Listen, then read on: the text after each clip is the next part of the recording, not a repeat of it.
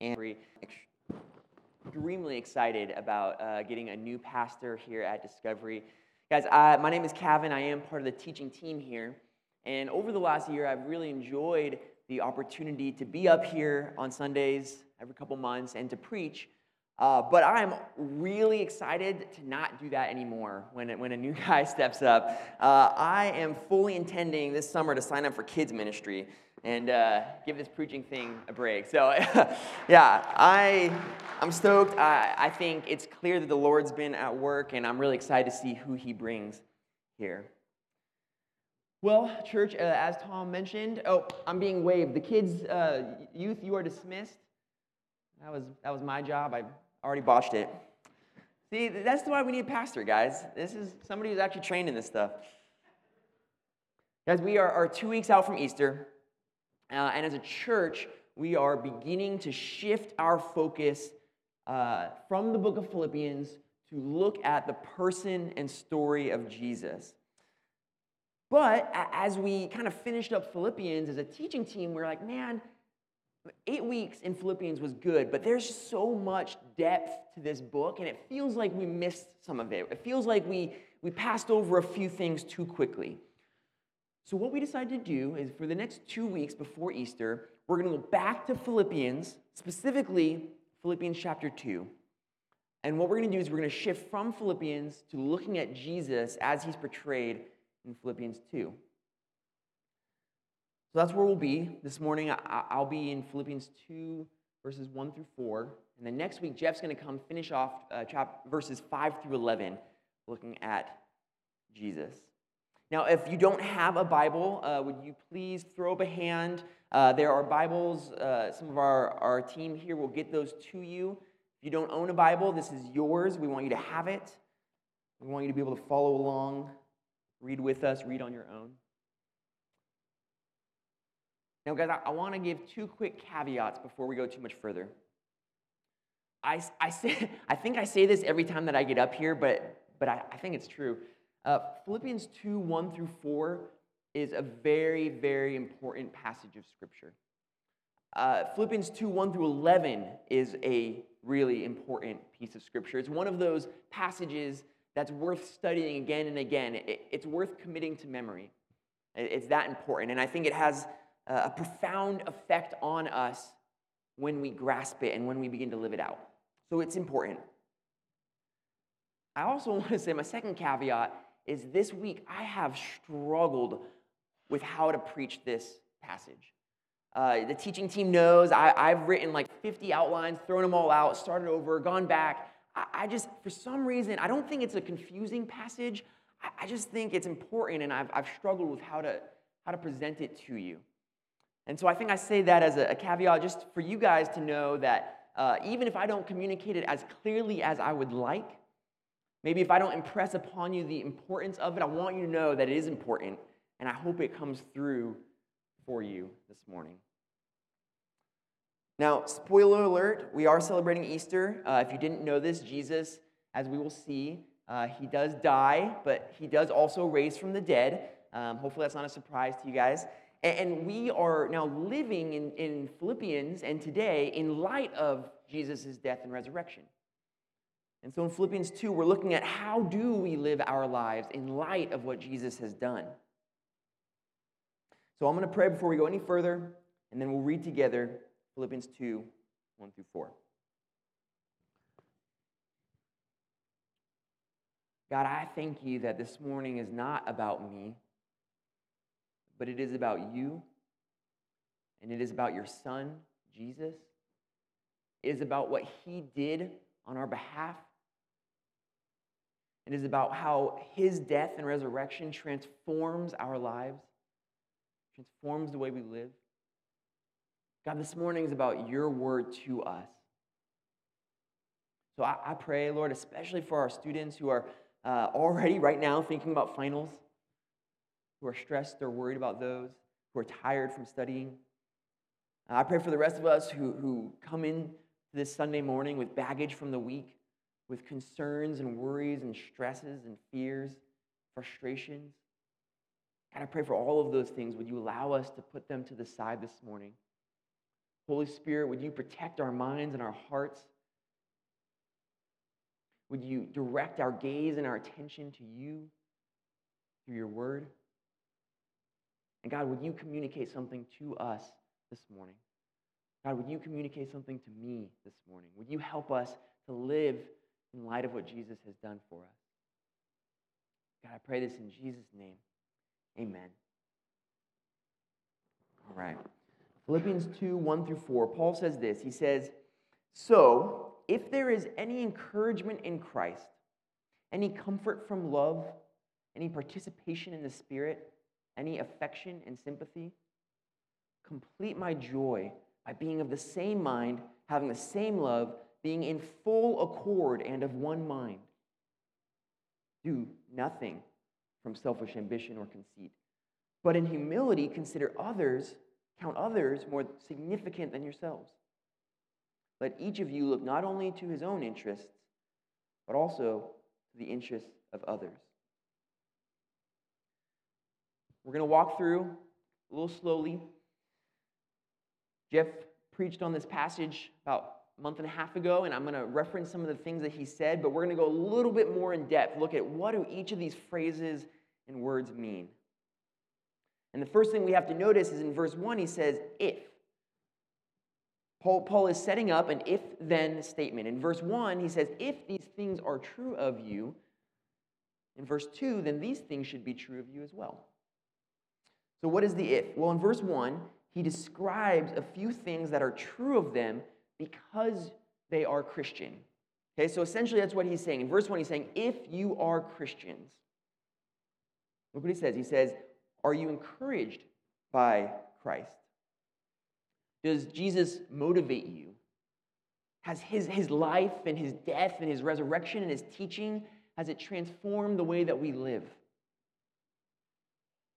So someone might say, yeah, my parents really encouraged me to go into medicine.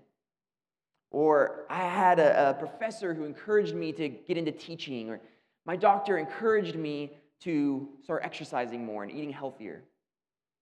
To be encouraged is to be stimulated to action. I wasn't doing something, I wasn't thinking about something, and then I was encouraged to do so. So Paul's saying, are you encouraged by Christ? Does Christ motivate you, stimulate you to action? Second, he says, are you comforted by love?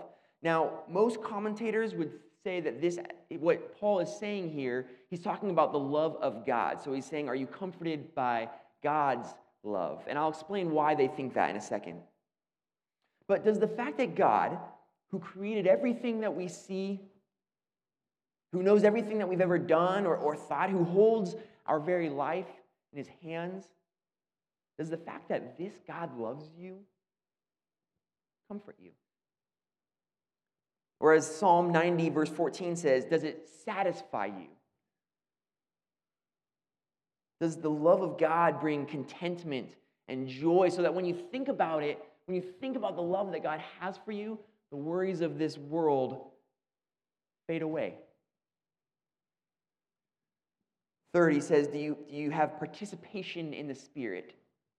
Literally what he's saying here is, do you share with each other in the things of the Spirit? Are you participating together in the things of the Spirit? Do you go to church? Do you worship God together? Do you discuss the scriptures together? Do you pray as a family, as a discovery group? The Spirit's job is to point us to Jesus, to open our eyes and to teach us to pray, and to participate with those things is to simply walk in them together. And what Paul is doing here, what he's just done in these first three clauses, is he has described somebody who has been impacted by the God of the Trinity. Right? So he says, are you encouraged by Jesus? And this is why commentators assume that he's talking about God's love, because here we have encouraged by Jesus, comforted by God's love, and participating in the Spirit. This is a person who has been transformed by all that God has done and is doing towards them, for them. Right? To be a Christian isn't to do something. It is to respond to what has been done for you. In the notes, I put it this way: to be a Christian is to be transformed by the gospel, to be transformed by what God has done for us, to be encouraged by what Christ has done, to be comforted from his love, and then to participate in the things of the Spirit. To be a Christian means that you know that you are a sinner, to know that there is nothing you can do to get right with God, and to believe that Jesus was who he said he was and did what he said he did. And we're going to talk a lot about this on Easter. Did Jesus actually do these things, and what does that mean for us? According to 2 Corinthians 5:17, those who are in Christ, they are a new creation. The old has passed away, the new has come, meaning that who we once were is no longer who we are. We have been transformed, made new. Lastly, in verse 1, he says, is there any affection and sympathy? Now, he's switching a little bit. So first he's talking about, have you responded to the things God has done for you? And then he says, how do you feel about me, Paul? Now, this is simply a practical issue. So Paul comes to Philippi, preaches the gospel at his own expense and to his own harm, sees this church get started, and really gives his life for this church. And we've seen how much he loves them in the letter to the Philippians. And so he's saying, man, if you've been transformed by the gospel that I brought to you guys, that I gave my life to share with you, do you have any love and sympathy for me? And what he's trying to do here is he's trying to use every available means to motivate them for what he's going to say in verse 2. He's saying, guys, if you've been transformed by God, and if that's not enough, just in case that's not enough, do you have love for me? Would you do it for me, who gave so much for you? So if you've been transformed by the gospel, by God's love for you, and if you love me, Philippian church, then there's something I want you guys to do. In verse 2, we see the then of the if-then statement. Paul says, if this is true of you, then pursue unity. Pursue unity. Verse 2 says, complete my joy by being of the same mind, having the same love, being in full accord and of one mind. Now, this shouldn't come as a shock to us. This is a theme that Paul has spread throughout the whole letter to the Philippians. And honestly, unity is a buzzword. We all know that we're supposed to be unified. Unity, I would even argue, is probably a cultural fad right now. It's cool to be unified. It's cool to be about unity. Paul says in chapter 1, verse 27, he says that he wants to hear that they are standing firm in one spirit.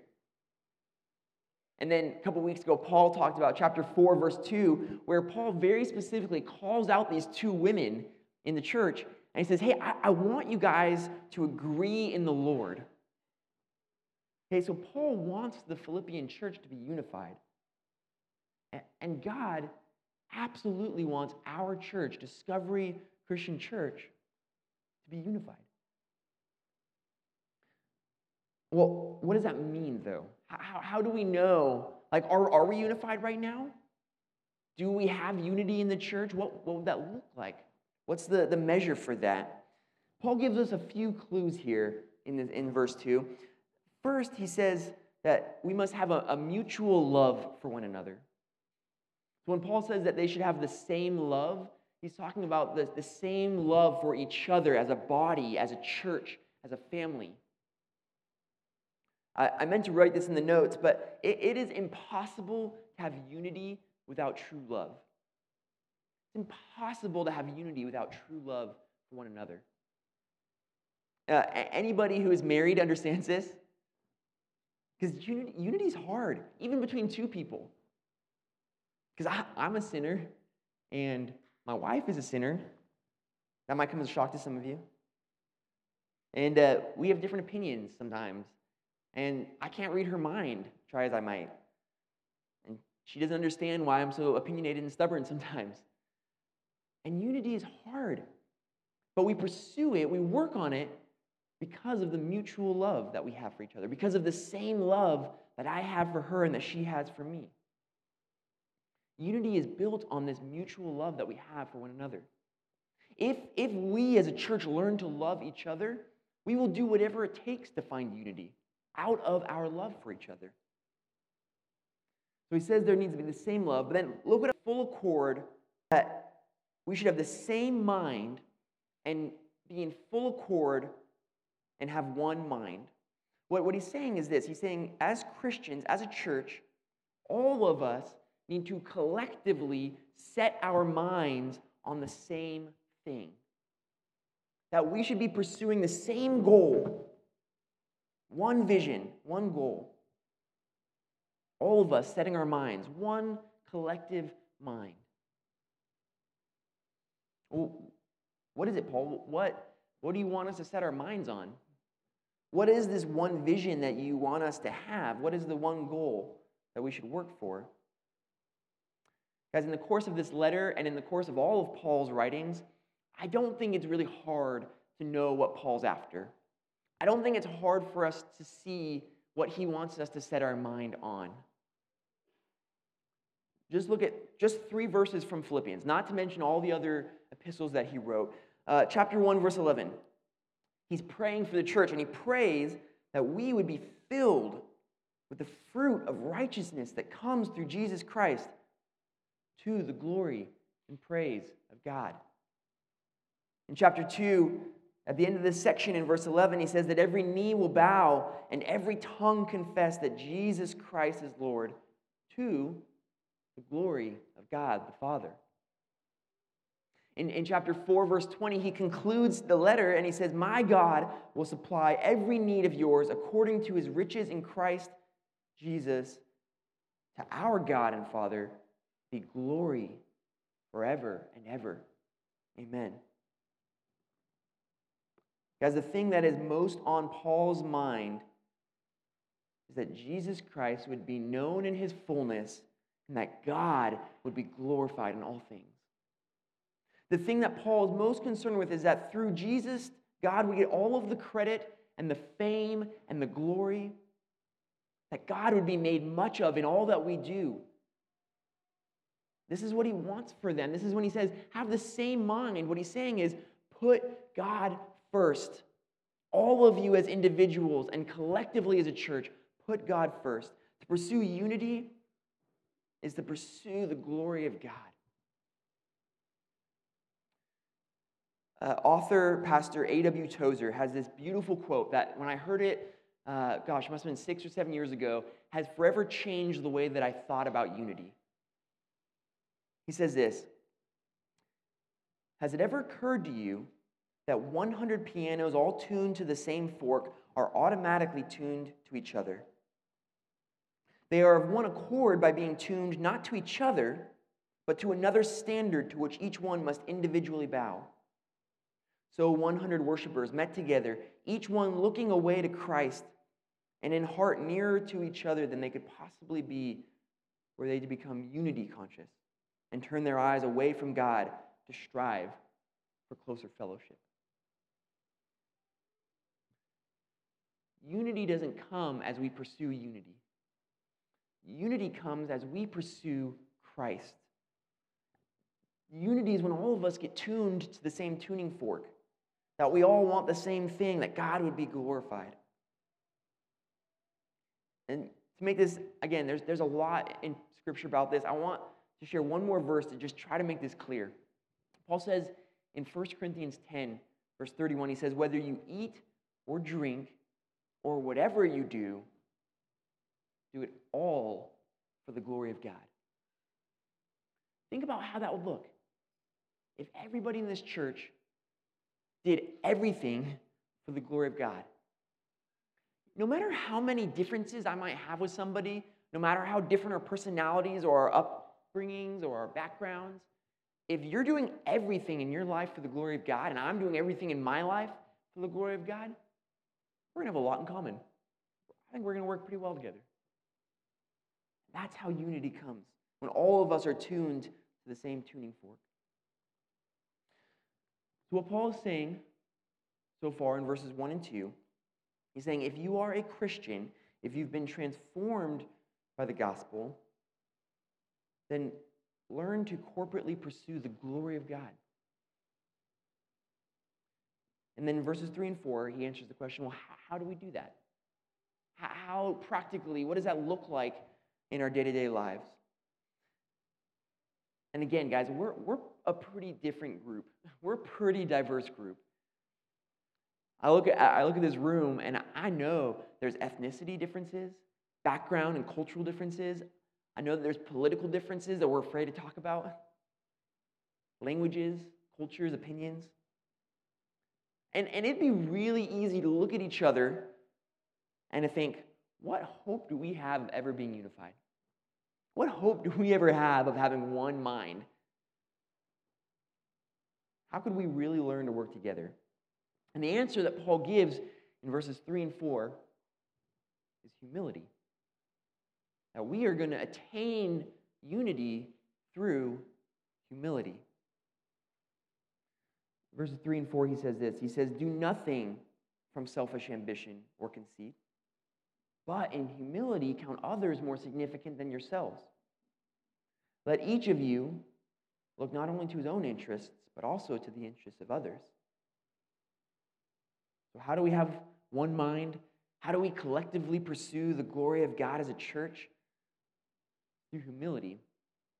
And Paul's very clear about what he means by humility. And Jeff did a great job a couple weeks ago. And I'm going to refer back to some of the things that he said about humility. Because I promise you guys, the world does not understand true humility. Most of what I read about humility in a non-Christian setting is not actually the humility that God talks about here. First, look at the enemy of true humility here. He says, do nothing from selfish ambition or conceit. Guys, that verse alone should challenge us.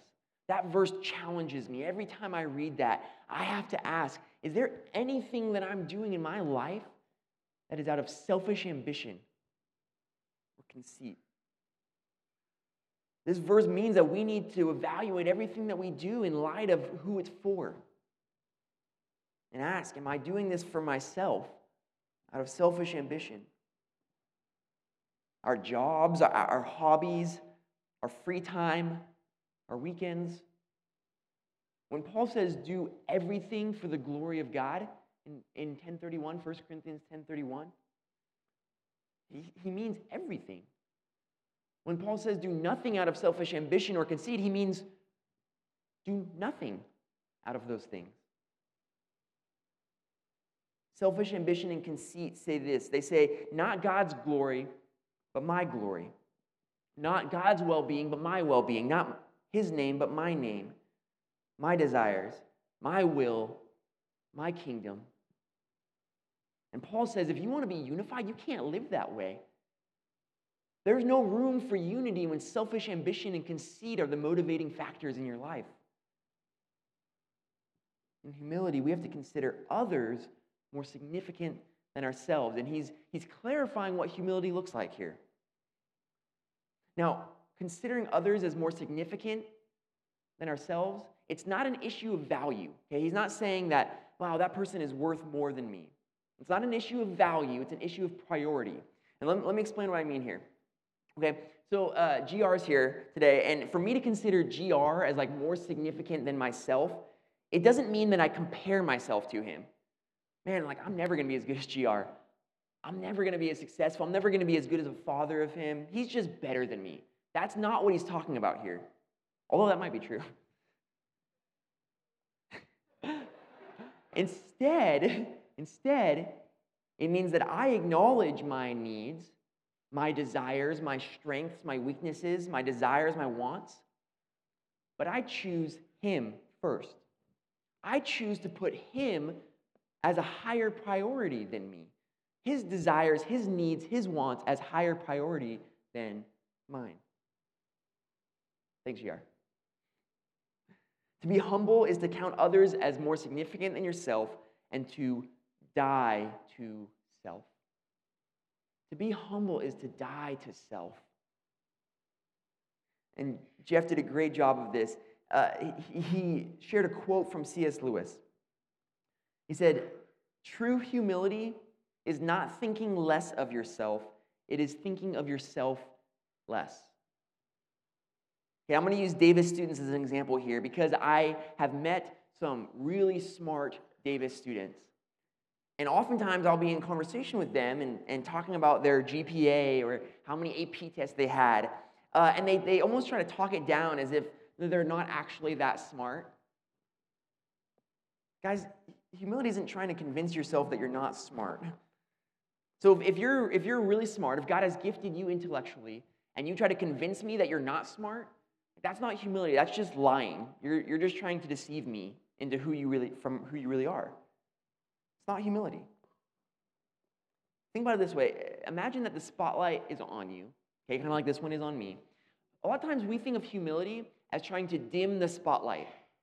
So, wow, the spotlight's on me. Look at me, look at me. Let's look at me a little bit less. You know, maybe I'm not as bright as it seems. Real humility, though, is taking the spotlight off of ourselves completely and putting it on somebody else.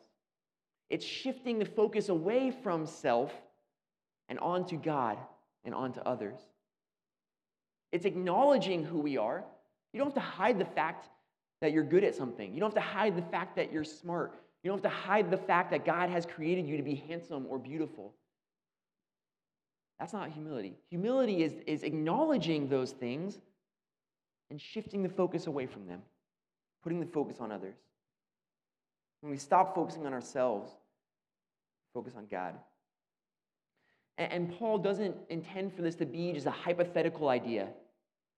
Okay, this isn't just like a change in our attitude or the way that we think. Although it is a change in our attitude, it's not just that. Because in verse 4, he gets very, very practical. He gets very practical.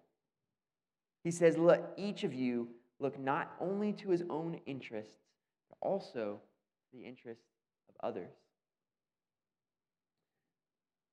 So if you're wondering, well, what does it look like for me to count others as more significant than myself? Here it is. Look out for them, not just for yourself. And I want to do kind of a quick thought experiment. I was trying to figure out, I wrestled with this a lot this week. How do I illustrate this? What does this look like? So I want to do a quick thought experiment. It might work, it might not. No need to take notes here. Just stop and think for a second. I want you to think about your interests this morning. So think about work, maybe the projects that you have to do, your various responsibilities, your to-do list. Think about your house, your chores, the things on your to-do list that you keep meaning to get to. Think about the finals that you have to take and how much or how little you haven't studied for them.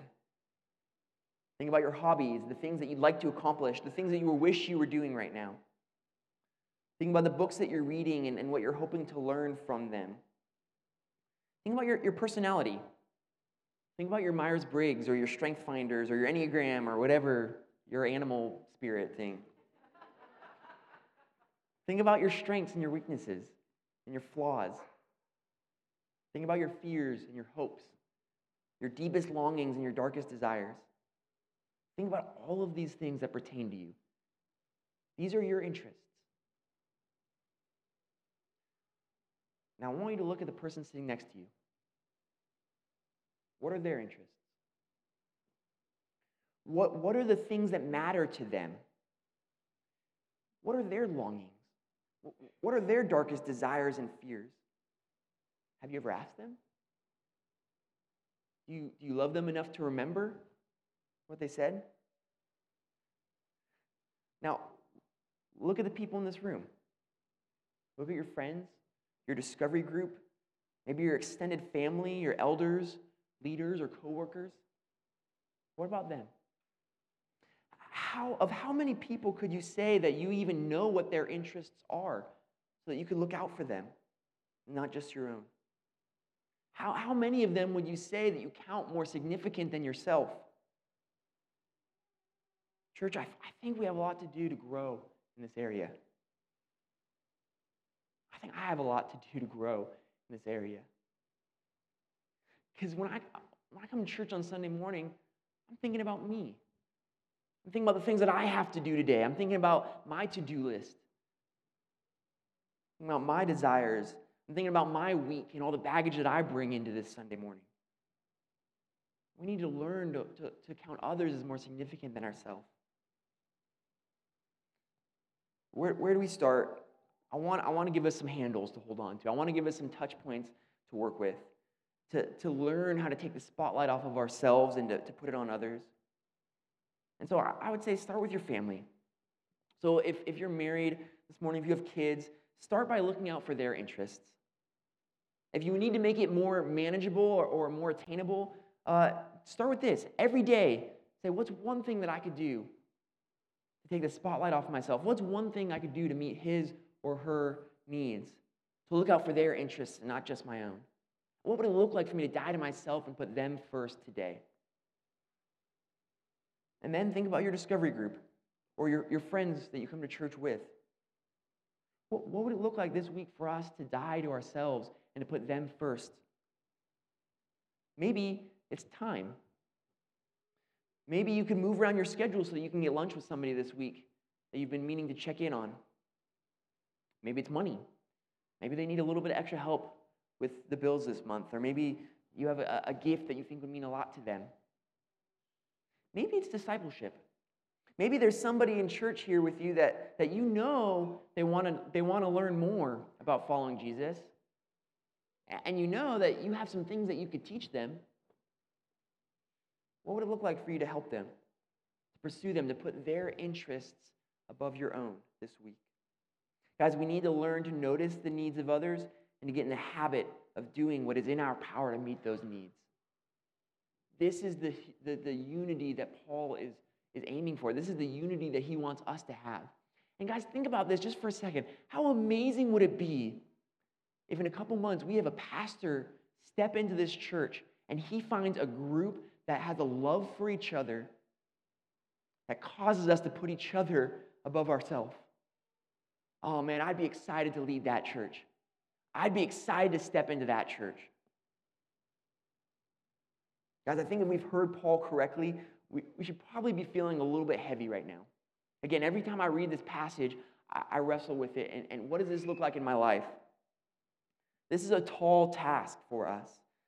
And so there are ways, I know, that we try to justify ourselves out of this.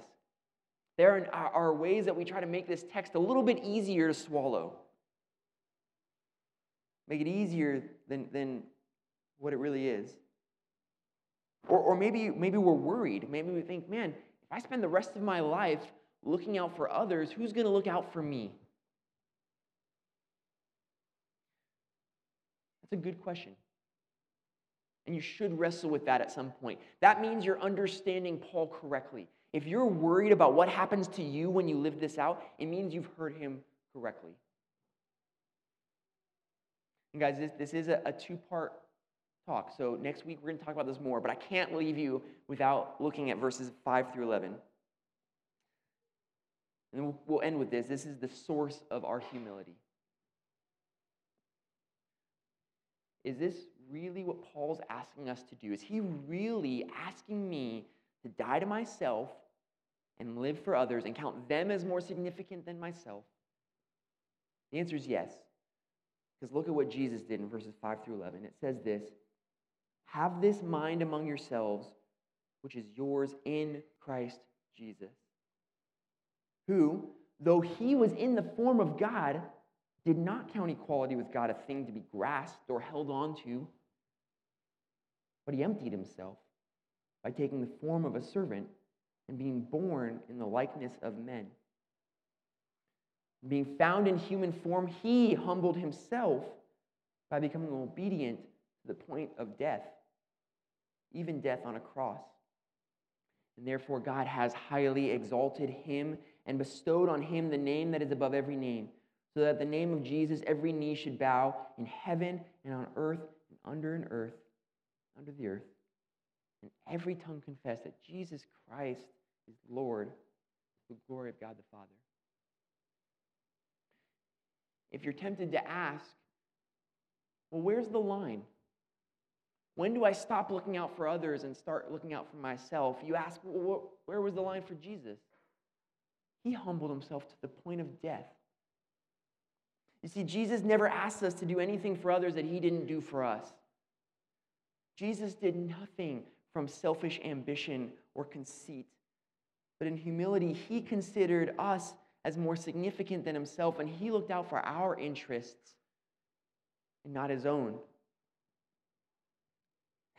And as exalted Lord, he asks us to do the same for each other. Let me pray.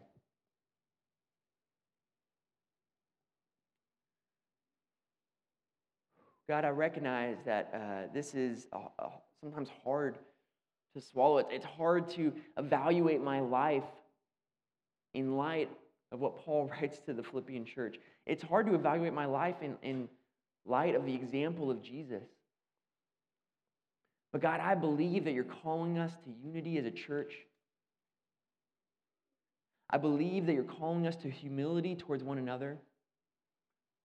I believe that that is exactly what Jesus did for us, and that as we learn to do it for each other, that we will be living the life that you have for us, that we will be the church that you want us to be.